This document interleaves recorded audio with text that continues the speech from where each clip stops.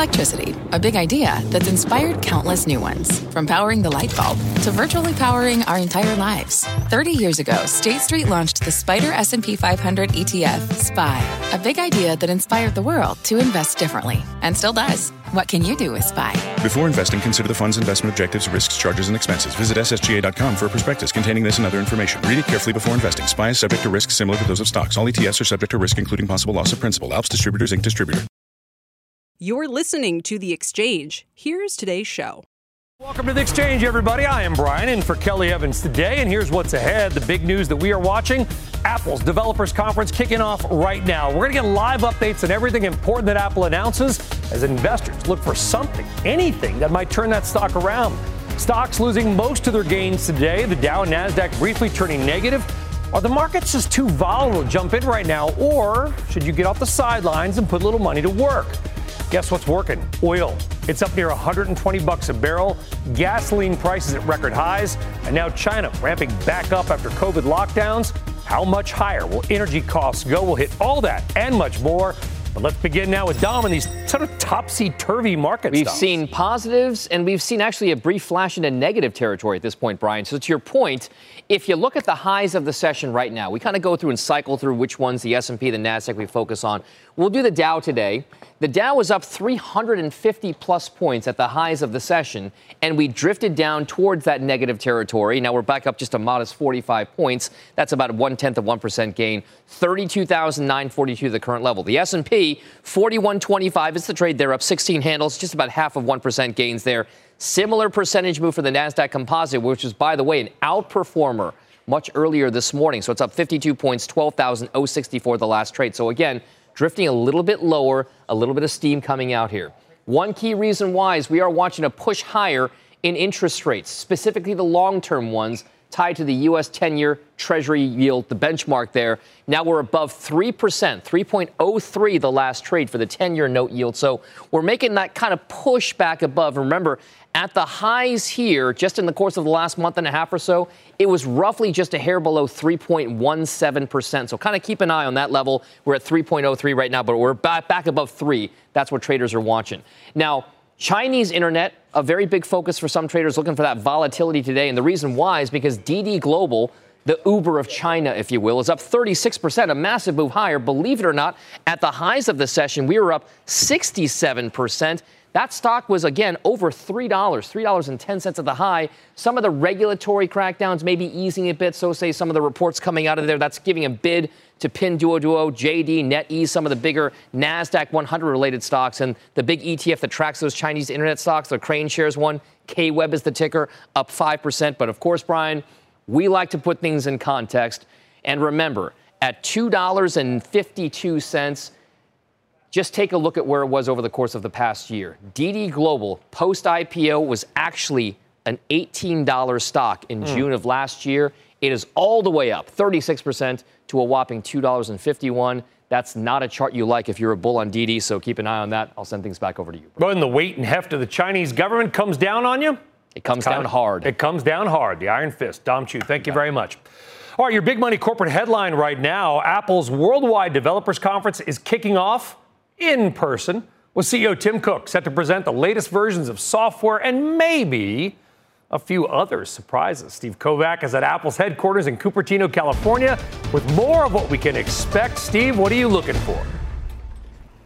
Hey, Brian. Yeah, Tim Cook took the stage in person for the first time in over 2 years. So since the pandemic began, hundreds of people are here. This is the first time Apple's really had a WWDC in this way, inviting a select group to witness the pre-recorded presentation in person. But we just saw Tim Cook and his deputy, Craig Federighi, kind of pump up the crowd. So here's what we're expecting. Like you said, software updates for all the major platforms, iPhone in particular.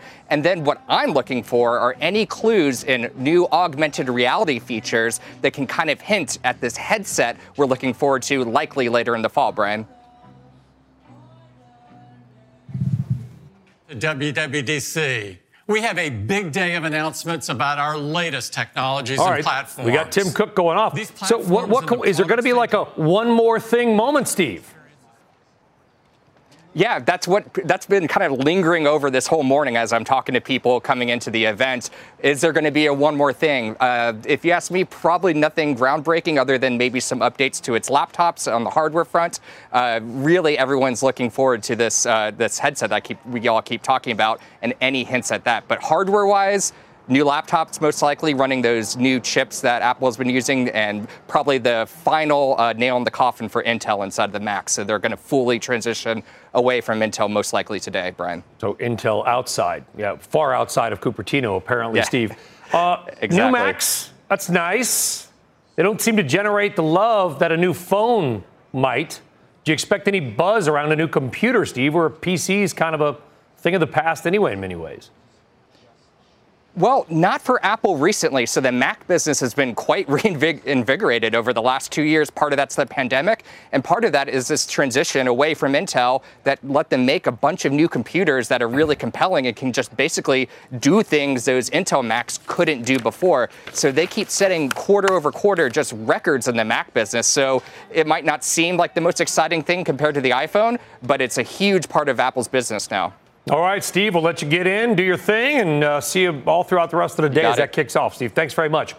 All right, so let's stick with Apple and really dig into the stock because it has not fallen too far from the market tree. And we don't mean that in a good way. Check out this, dare we say, random but interesting nugget. This year, Apple stock has underperformed the S&P 500 the past 5 days, the past month, the past 3 months, and the past year. That courtesy of our friends at Data Trek Research. But despite those headwinds, our next guest is maintaining his outperform rating and $210 target on the stock. Joining us now is Amit Dariani, Evercore ISI fundamental research analyst. Amit, thanks for joining us. What are you listening and looking for from this conference today? Yeah, for us, I think the focus is going to be the incremental software updates that they typically do. And to your point, is there one more thing that they announce? And any hints on the AR VR headset would be very interesting. Anything on your NFL Sunday Night Ticket potentially could be very fascinating in terms of how they can scale up Apple TV more aggressively as they go forward. So I think generally expecting a lot of software updates, some hardware on the MacBook. But the one more thing would be the AR VR and or NFL Sunday Night Ticket. Does it move? Okay, I want to get the football in a second. Does the software stuff move the needle on the revenue side, the earnings side? Listen, the only thing that moves the needle dramatically is the iPhone, in fairness, right? So, no, it does not. But what it does is it enhances the stickiness of the ecosystem. It enhances how much we want to stay within the Apple's walled gardens, if you may, and keep spending more money. So it doesn't directly affect the numbers, but it's part of the entire ecosystem, I feel. Okay, football. That is a whole different ballgame in a way, Amit. I mean, that would be billions of dollars. That would mean huge attention in the national media, not just business news or tech news. That is ESPN will lead with that story, or at least it'll be near the top of it. Would that be a good spend for Apple, in your view, Amit? Yeah, it's a great question. And here's what I'd say. I think a lot of streaming companies are struggling to find profitability in their business models, right? And could NFL Sunday Night Ticket be a way to enhance that profitability, right? So I do think trying to do what Netflix and Disney and everyone else is doing may end up in the same place, which is suboptimal profit levels. So I do think sports would be one way to get around that problem from Apple. $210 price target, stocks at 146. It's come down 18% this year. A lot of concerns, not just with Apple, but across technology, Amit, about valuations and earnings. Is Apple, you obviously view it's undervalued, so you must be bullish on earnings. You're not worried about a consumer-led economic slowdown. So far, yes, I would say, listen, the worry on Apple stock has been, will inflation start to hurt demand? I think that's the worry people have on the stock, right?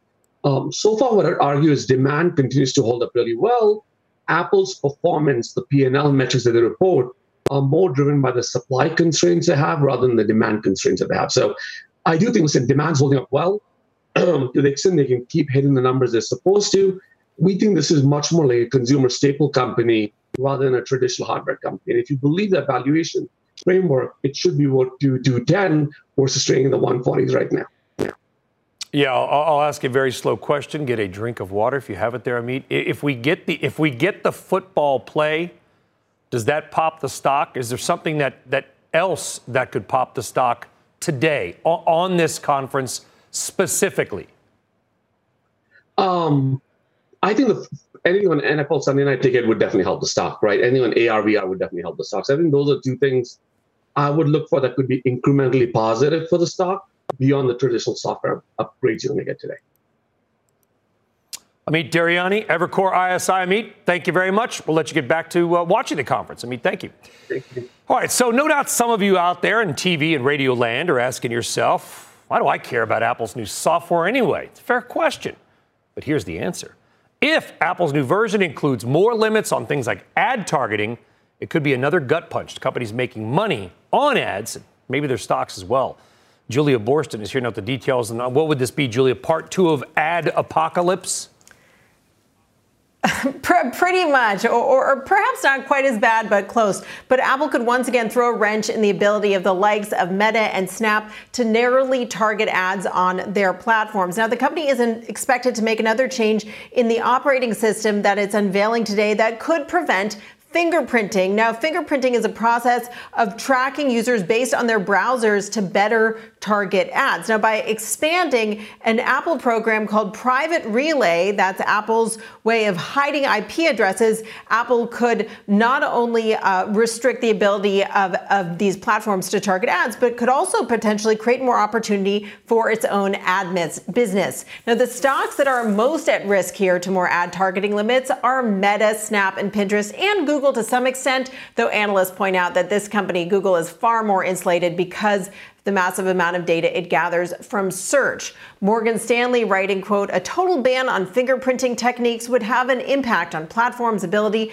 to provide attribution and measurement for their clients' ad campaigns. But Morgan Stanley also goes on to say, quote, we would not expect the impact of a fingerprinting ban to be as large as IDFA, that was Apple's last operating system change, which materially impacted both attribution and targeting. Now, Apple has been teasing more privacy initiatives with a new high-profile TV ad, which has run in recent weeks, including during the NBA playoffs. This as it faces criticism for collecting a cut of in-app purchases. It's stressing the value it offers in protecting consumers. Brian? It seems like Apple, I don't want to use the term at war, especially given what's going on actually in the world right now, but they are going after the Facebooks and the Googles in a sense of the world with this unique take on ads. It's a privacy play. They're betting the consumers will come to them on it. Other companies are angry with them. Are we going to get into the kind of a bifurcated ad world? Again, kind of like we have, iCloud and Android. Is it going to be ads, no ads, based on what you choose and what you pay, by the way?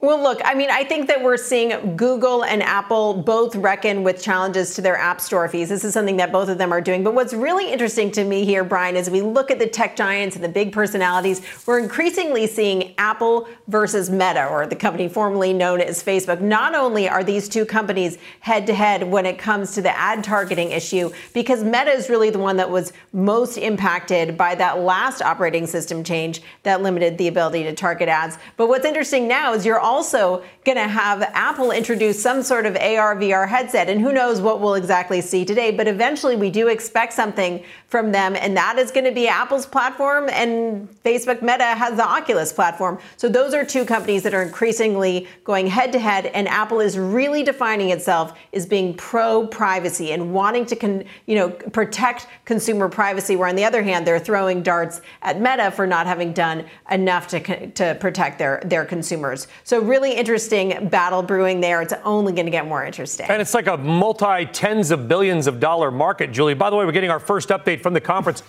Apple now saying, Julia, you can undo a sent iMessage. So you ever fire off an errant message? Now you can undo it. I have. It's funny because we've talked so much about Twitter and the idea with Twitter, you want to be able to undo tweets, and this is saying that you can rescind an email. We've all tried to find an email and delete it before it's read, but I'd be curious to see how that works. I'm sure that'll be appealing. This is all part of the big software focus today, of course, Brian. Big software focus. Julia Borston, thank you.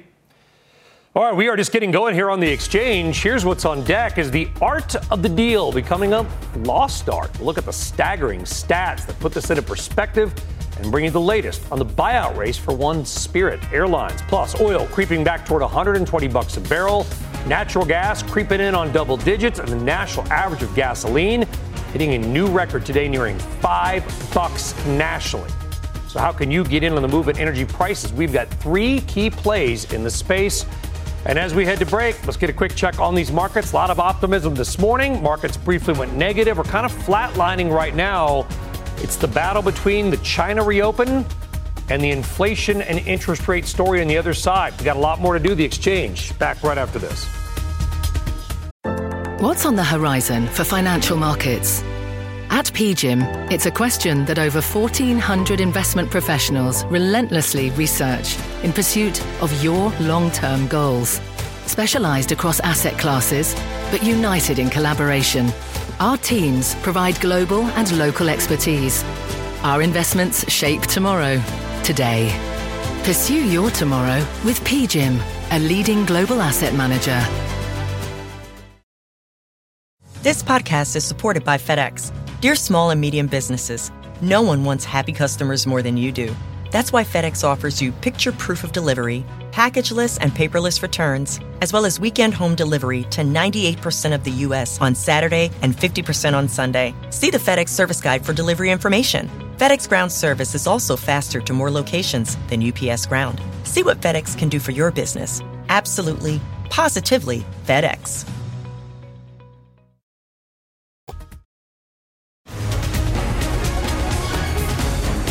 Hi, and welcome back to The Exchange. Let's take a closer look at the deal environment so far this year. IPOs, they're a no-go.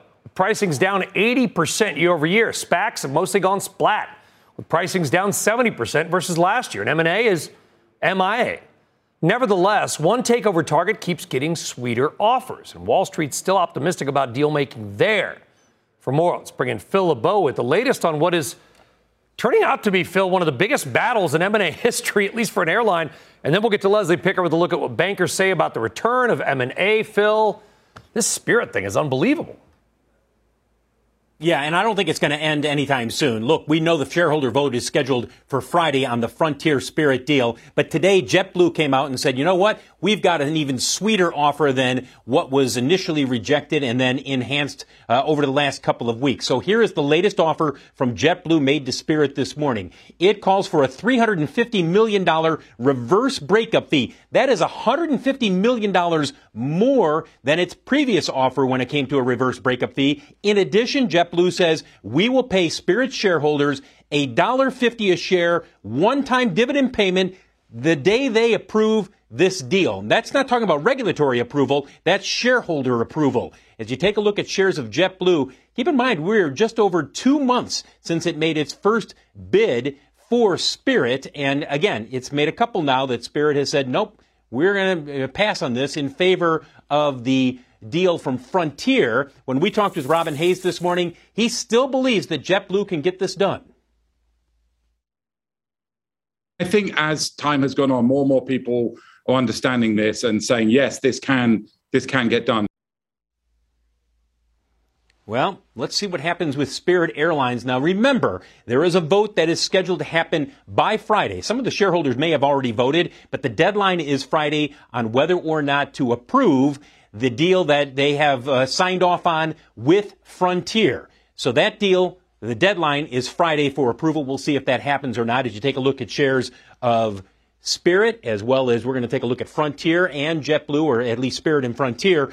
Keep in mind that Glass Lewis last week recommended that this deal be approved by Spirit shareholders. But again, Brian, the bottom line is that we will see what happens come Friday. By the way, the Spirit board is now evaluating this latest offer from JetBlue. Don't be surprised if we'll hear some kind of a determination one way or the other. You know, do they say, let's engage in negotiations? Do they flat out reject it? We'll hear from them, I'm sure, within the next couple of days. You know, so you've said in the past there's so much interest in part because this is one of the few airlines left to buy at Spirit. There's just not a lot of other ways to grow. But you do have an Alaska, to a lesser extent, a Hawaiian. I mean, is it possible that any other airlines that you've heard may be in play here at all, Phil?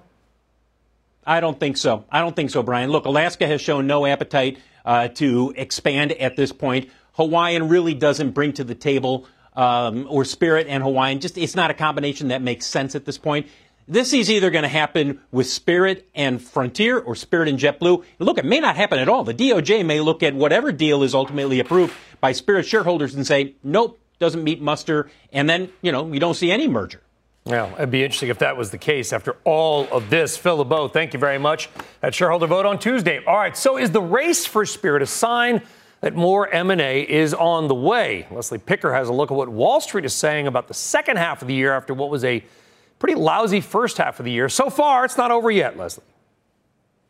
It's not over yet, and I think bankers are optimistic that the second half of the year would be better, but the first half of the year has been marked by delayed deals, broken deals. This year has been a relatively tough one for IPOs, M&A, SPACs, and debt issuance. So far in 2022, we've seen more than $100 billion worth of shuttered transactions. That's just here in the U.S. alone, according to data pulled by DealLogic for CNBC. In the year through June 2nd, 115 companies pulled or postponed their IPOs. 51 companies withdrew their mergers, and that doesn't even include what's going on in SPACs, which saw deals fall apart last week to take Forbes and SeatGeek public. Bankers usually generate the bulk of their fees when deals close, so the tepid environment is likely to affect the earnings of some Wall Street firms. JP Morgan's president gave guidance at the firm's investor day last month, saying he was expecting investment banking revenue to plummet about 45% in the second quarter. But the qualitative comments from bank execs speaking at a conference last week struck a slightly different tone. We sat down with Morgan Stanley co-president Ted Pick, who said the M&A cycle will jumpstart in the second half of the year. After taking a pause during COVID, I think boardrooms and executives are ready to move. They know, for example, that supply chains have changed. They have the telescope out. They're looking at the big picture, and they're saying, you know what? We may need to make an acquisition given the new supply chains, or they may need to make a sale. Goldman Sachs COO John Waldron echoed that sentiment, noting the, quote, resiliency of M&A due to the demand from CEOs to transact. But as you know, Brian, dealmakers are notoriously optimistic, so we'll see if this rosier picture plays out in the months to come. Brian? All right, we just talked to Phil about Spirit, but there's another deal that's out there, or at least an offer that's out there. It's got a lot of attention. That is Elon Musk, of course, trying to buy Twitter. There was stories today, Leslie, that Musk now is threatening to pull the bid because he thinks that Twitter is not being upfront about sort of the spam and fake numbers. What's the latest twist that we've got here, Leslie?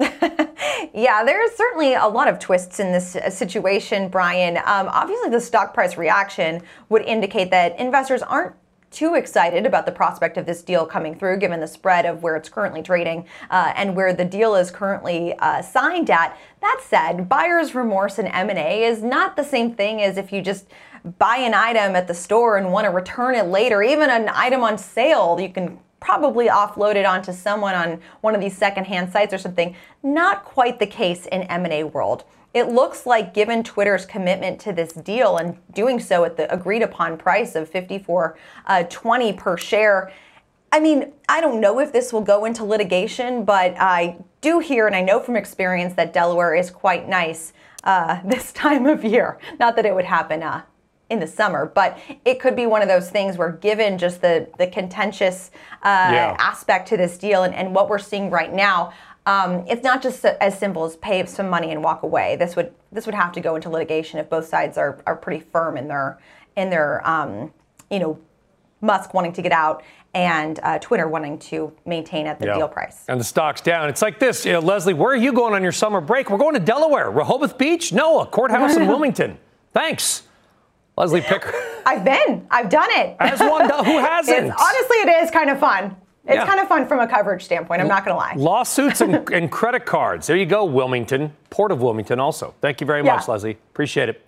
Right up there against $4.95. Still ahead, regulators are at odds with manufacturers over new rules on carbon emissions. What's at stake? Well, you're going to hear from the head of the country's largest manufacturing association coming up.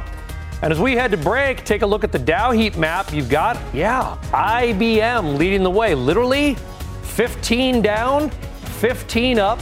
Amgen and Salesforce, the biggest laggards. How will this play out? We'll talk about it when the exchange rolls on right after this. This podcast is supported by FedEx. Dear small and medium businesses, no one wants happy customers more than you do. So you need a business partner just like you.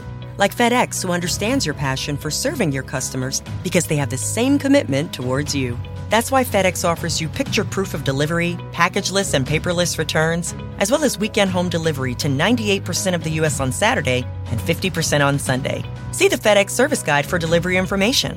What's more, FedEx Ground is faster to more locations than UPS Ground. Trust FedEx for timely deliveries. See what FedEx can do for your business.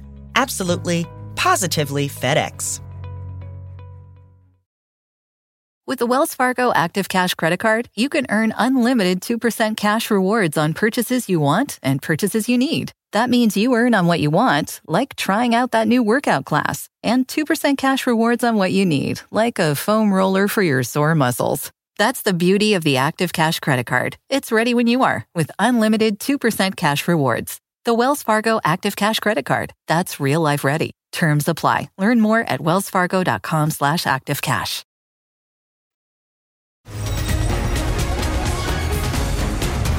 All right, they call it the data bank on the snazzy graphic. I like to say, let's just check the markets and see how your money is doing right now. And we're up a little bit. Not the level we had this morning. Kind of came in on a Monday morning. Optimism. Futures were up. China's reopening, maybe easing their crackdowns on tech. We're seeing the Dow up a whopping 0.03%. The S&P and the NASDAQ doing a little bit better. They actually turned negative about an hour and a half ago, so at least we're in the green right now. Solar stocks, by the way, they're higher. This after the Biden administration announced a 2-year tariff exemption for solar panel components made in Cambodia, Thailand, Vietnam, and Malaysia. Now, all this comes after a months-long probe for the Commerce Department investigating whether Chinese solar producers were circumventing tariffs via those 4 countries. Now, at the same time, Biden is announcing the use of the Defense Production Act to promote domestic manufacturing of solar panels. So basically, we had a shortage of imports because of an investigation by the federal government, which then we resolve with the Defense Department or Defense Production Act from the federal government. You following all that? In the meantime, Citi is out with a new note on semiconductors saying, here comes the downturn. The firm cutting its estimates for the entire group and naming Analog Devices, though, its top pick due to its defensive nature. Analog Devices, I mean, they're all up fractionally except for the VanEck Semiconductor ETF. And here's another check on Apple as the Worldwide Developers Conference continues. Lots of headlines coming out. So let's get some of the key ones. Steve Kovac, who's out in Cupertino, California. Steve. Hey, Brian, I'm back. Yeah, Apple announcing a buy now, pay later product. It's called Apple Pay Later, which will work anywhere Apple Pay is accepted and lets you, just like all these other buy now, pay later services, lets you make the payments interest-free over the course of several months. And look, I noticed right away Affirm was down about 6% on this news. So this is a new competitor from Apple for the Affirms, the Klarnas, the Afterpays, which is owned by Square, of the world. So that's a big one from Apple. And then a fun one for you. If you ever have regret after sending an iMessage, Brian, they got a fix for you. You can undo that send now. So I thought that was a fun feature. Got some claps on that one. Yeah, I hit that. So does it just vanish? Do we know? And I don't want to put you on the spot, Steve. Does it just go away? Like if they didn't read it, they just don't see it? I guess, they literally just announced it, so I haven't gotten to see it in action yet. But it will let you, after you send it, it will let you undo send. So to me, that means it takes it off the other person's phone. You can also edit an iMessage. So you can't edit your tweets yet, Brian, but you can edit your iMessages. I like it. I've done it. I can't wait to anchor the exchange. I mean, worldwide exchange. And then Maria never knows. Steve Kovac, thank you very much. Exactly. All right, let's get now to Tyler Matheson for a CNBC News Update. Tyler. Could undo a lot of trouble there, Brian. Thank you very much. Let's give you the headlines at this latest hour. At least 12 people were killed and 38 injured this weekend in a series of mass shootings. Police are still searching for the people responsible for the attacks outside a nightclub in Chattanooga, Tennessee, and in a popular area of South Philadelphia. Both shootings believed to have been involved multiple gunmen. This as Uvalde residents continue to grapple with the aftermath of that elementary school shooting that killed 21. All that and more tonight on the news with Shep Smith. Army General Mark Milley, chairman of the Joint Chiefs of Staff, said the U.S. will continue to provide, quote, significant support to Ukraine. At the same time, Ukraine is recovering and working to identify the bodies of its soldiers killed at a steel plant in the now Russian-occupied city of Mariupol.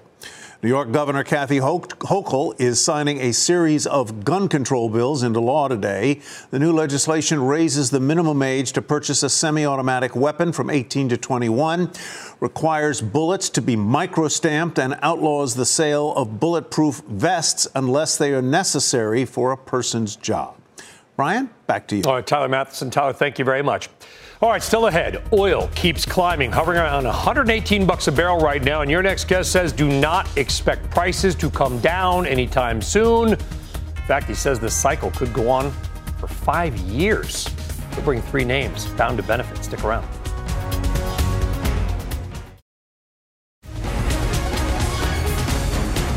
All right, welcome back. We're going to tell you something you already know. Energy prices have been soaring as demand continues to outstrip supply. It's pretty much it. Crude oil hitting $120 a barrel, up 57% this year, a little below that now, but it blew it out last week. The national average of gasoline continues to hit all-time highs pretty much every day, rising 26 cents in just 1 week to $4.85 a gallon nationally. Out in California, you'd love to pay $4.85. Tight supply prompting Saudi Arabia to hike oil prices in Asia as China eases COVID restrictions. Meantime, natural gas is above $9 after climbing 8% in 1 day on forecasts for hotter weather across the South. Remember, natural gas may be the most important thing to watch in all of energy because unlike oil, it is used to make hundreds or thousands of things, chemicals, fertilizers, plastics, you name it. Joining us now is Dan Pickering, Chief Investment Officer at Pickering Energy Partners. Dan, welcome back. I mean, Saudi Arabia raising prices they set prices every month. They raise their price to Asian sellers. I mean, if China were to really reopen, stuttering, sort of sputtering fits and starts, if they just fully went reopen, what's that going to do to oil demand and oil prices? Yeah, Brian, great question. So China's a 14 million barrel a day consumer. This shutdown's probably taken 1 million of those barrels off the market. You assume that some of that's already come back a little bit, but 1 million barrels a day adds to an already tight market. I think what they're trying to do is accelerate their economy. If that happens, we may look at $120 a barrel and say it's cheap. So clearly something to watch along with all of the other things in the oil markets these days. Give us a little bit of good news on gasoline prices because, listen, there's a lot of political commentary about prices and gouging and whatever. Refiners have been making a lot of money, but it sounds like refining margins may have gotten to a point that we're not going to see the price of gasoline go up as much, even if oil prices rise the same. Correct? I agree. What we've seen is refining margins are acting like oil's about 150 already. So refining has been one of the tightest spots in this market. So as oil continues to go up, if it does, it's unlikely that we see the same push upward in gasoline prices. So, not to say that we won't see continued increases, but maybe not at the pace that we've been seeing here over the last 3, 4, 5 months. What also hasn't kept up pace, Dan, is the price of some of the oil stocks. Let's take a look at the OIH, which is an oil services ETF. Baker Hughes, Schlumberger, Halliburton, they loom large in this. The last time oil was at this level, the OIH was above $1,000 a share. It's had a good year, but it's still at 300. One of these appears to be grossly mispriced. Either oil's too high or the OIH is too low. Brian, even if oil breaks by $20 a barrel, it feels to us that we're going to see energy stocks continue to work. Oil is signaling that these stocks are very, very cheap. And when you look at the macro dynamics, I mean, sure, oil may go from 120 to 100, but it's not going to go back to 60. And so with energy stocks like the OIH and the oilfield service area, these names are trading at, I think, very attractive multiples on any kind of forward-looking estimates. The upstream names are trading at 2 or 3 times cash flow. Energy remains too cheap. It's 5% of the S&P. For a part of the market that's now growing in importance. Energy security is a much bigger deal. And so the big fear has been the stocks have worked. They certainly have. They've been the best for the last couple of years, but they could be the best for the next couple of years as well. You're out there in the renewable energy capital of America. And that, of course, is is Texas, actually producing more renewable energy than any state. A lot of people don't realize that. Wind and solar, which can be great to power plants, homes, businesses, industrial activity. What they can't do is be the raw material ingredient in fertilizer, plastics, chemicals, resins, even things to make wind turbines. How inflationary is $9 natural gas? Well, we're about to find out. The answer is it's going to show up in utility bills. It's going to show up in all of the things that you just mentioned in terms of products over the next year. And so the answer is it's kind of been the sneaky commodity this year. Everybody looks at oil. It's a global commodity. We've got the Russia-Ukraine situation that's elevated its sort of visibility. But natural gas here at home is going to start to bite. And that's going to happen particularly as we come into winter. Next year, natural gas is trading at $6. That's a double from where it was 3-4 months ago. So the natural gas is something we have to keep watching as well. Yeah, and a lot of the utilities are not allowed to pass along the entire increase, but they can pass along some. We're seeing prices double in the UK to the consumer. Let's hope it doesn't happen here. Dan Pickering, always a pleasure to get your views, Dan. Thank you very much. All right, still ahead. Can stocks go up even if American money supply goes down? Barry Knapp is here on that. He's also got not 6, but 7 key themes he's looking at right now. Plus, it's the economics version of the National Spelling Bee. It is happening right now in New York City. Who better to host it? It's Steve Leisman, who's there with the excitement building. Steve. Yeah, Sully, we're about to start the Adam Smith division of the National Economic Challenge. We have teams competing from all over the country. When we come back, you are not going to believe how smart these kids are. They're smarter than you. They're smarter than all the viewers at home. They're smarter than I am. This is an unbelievable competition. Back in just a few minutes.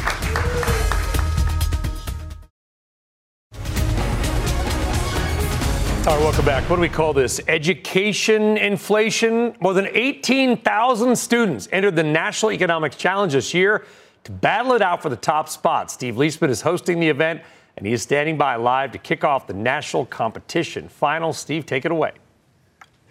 Brian, thanks very much. We're about to begin the Council of Economic Education's competition for the Adam Smith division. This is the advanced division. These kids are not just smart. They're like Bernanke smart is the way I'd put it. Left standing to compete today after a really brutal series of elimination rounds are the Harker School from San Jose, California, Iolani School from Honolulu, Hawaii, Mount Hebron School from Ellicott City, Maryland, and finally, Troy High School from Troy, Michigan. You guys are all winners to get this far, but only one school takes home the coveted crown of the biggest bunch of economic geeks in the country. Here we go. Now you know. Let's play. Here we go. Question number 1, please. What economic term describes slow growth, rising prices, and rising unemployment? And what would be the best open market operation to reduce the inflation? I want to know the answer to this. 20 seconds. To reduce the inflation?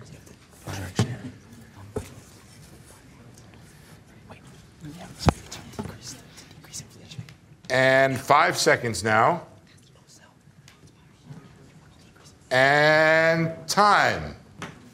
Harker School. What is your answer, please? Stagflation and sell bonds. Iolani School.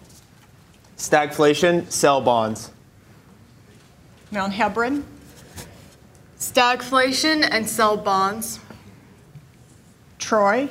Stagflation, sell bonds. That is the correct answer. Everyone's got it correct this time. All right.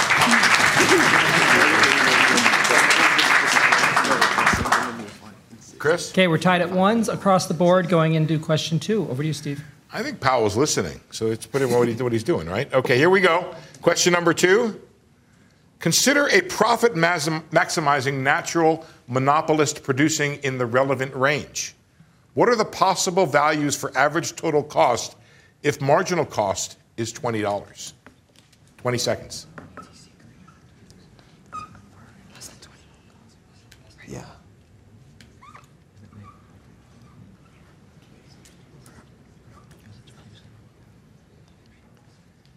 And 5 seconds to go. Time. Parker School, what is your answer, please? Less than 20. Iolani School, Less than $20. Mount Hebron, Less than $20. Troy. Less than $20. All right.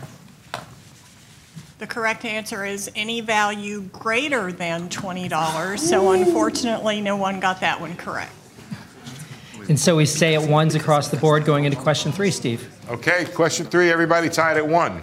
This will be of 22 questions. If marginal cost is rising as output increases.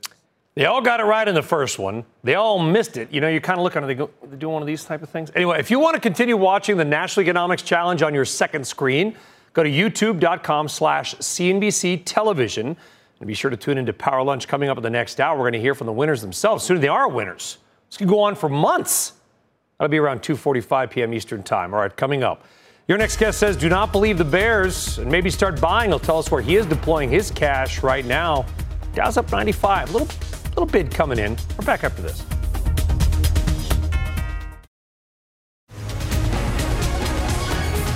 All right, welcome back, everybody. Stocks losing some of their earlier gains today. They are higher across the board right now. The Dow up 111, but the Dow coming off its 9th week of losses in the past 10 weeks. Recession fears, inflationary pressures gripping the markets. But your next guest says pundits sounding the alarm and calling this a bear market are just wrong. Says the recent volatility is actually just a correction related to Fed tightening. And since the worst of the pain may be over, it's time to reduce cash and start buying into equities again. Let's bring in Barry Knapp, Managing Partner and Director of Research at Ironside's Macroeconomics. So, Barry, so you think basically, and I'll summarize shorter Barry Knapp, which is basically all that the market has already reacted to probably 1.5% to 2% more Fed tightening. Yes, I would. That's a fair way to characterize my view.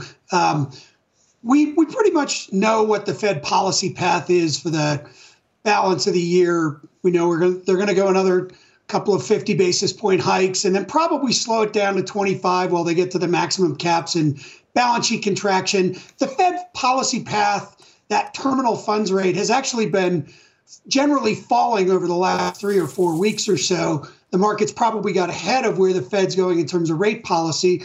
I think the market underestimates the impact on longer-term rates of the Fed starting to wind down their mortgage-backed securities portfolio. In fact, if you go back to Steve's Fed challenge in that previous segment, I would have given extra credit if any of the groups had said, sell mortgage-backed securities. That not just really sell bonds. The right answer. Not just sell bonds, not sell treasuries, but sell mortgage-backed securities, because that would help a lot in cooling off house price inflation. That's a fair point, because that's actually where the Fed's money goes. And I want to talk about money, and I have a chart here. It's money supply. I'm sure you know it in your head. Money supply for 10 years, M2, against the S&P 500. It's a rough chart, but you can see as money supply goes up, stocks tend to go up. I'm worried about the far right side. Money supply is starting to come down. How does the market go up if money supply comes down? Well, I think it's important to realize that the actions of the Treasury in 2021 and thus far in 2022 were far more impactful than the actions of the Fed. So last year, the Fed bought $1.4 trillion in treasuries and mortgage-backed securities, but the Treasury unwound, released liquidity into the system to the tune of about $1.8 trillion over the course of 6 or 7 months, right? And that's their account they hold at the Fed. They stopped issuing Treasury bills. That balance fell sharply. That caused a huge liquidity flood into the market. It's no coincidence that when that was at its peak in March, April, May, and June is when crypto went crazy and meme stocks went crazy. So some of this money leaked out the side. Well, thus far this year, they've raised that balance in that account at the Fed back up to $950 billion from something like 50. So they've already done far more than the Fed's going to do through the balance of the year. That's the liquidity part of the story that already effectively we've had a QT, at least in terms of overnight bank liquidity. Bank reserves, for example, or reserves held at the Fed have fallen by $1 trillion from 4.43 to 3.3. What the Fed's going to do is a much slower pace than that. So we've already had the liquidity shock. Still big numbers. We'll get to your themes next appearance. Barry Knapp, thank you very much. Ironside's Macro. Love it. All right, coming up. There's a battle brewing over new SEC climate rules, and a major industry group is pushing back. The who and the why, next. All right, welcome back. New SEC corporate climate rules sparking a backlash. The nation's largest manufacturing trade association, Christina Partsenevelos, joining us now with more on this. Christina. Well, the pushback that we're seeing right now from, like you said, the nation's largest manufacturing trade association highlights the growing battle over the role of financial regulators in fighting climate change.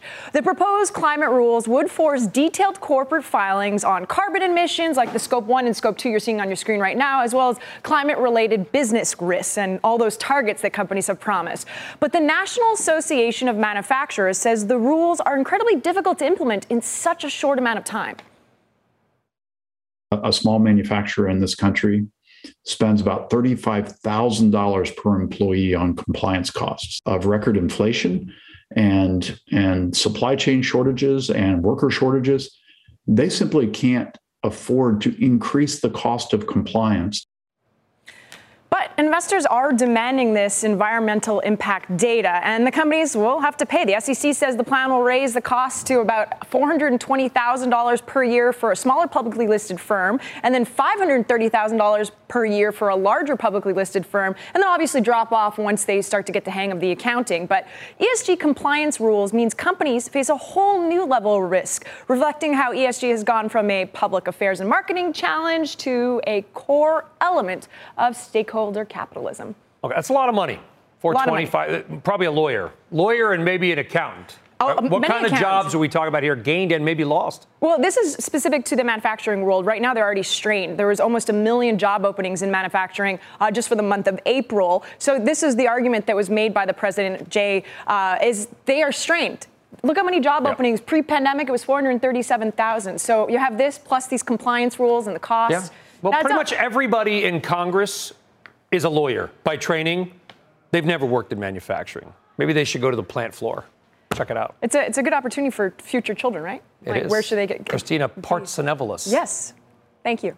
Je vous en prie. Merci beaucoup. That does it for The Exchange. You've been listening to The Exchange. Make sure you're subscribed to get each episode every day, same time, same place. This podcast is supported by FedEx. Dear small and medium businesses, no one wants happy customers more than you do. That's why FedEx offers you picture proof of delivery, packageless and paperless returns, as well as weekend home delivery to 98% of the U.S. on Saturday and 50% on Sunday. See the FedEx service guide for delivery information. FedEx Ground service is also faster to more locations than UPS Ground. See what FedEx can do for your business. Absolutely, positively FedEx.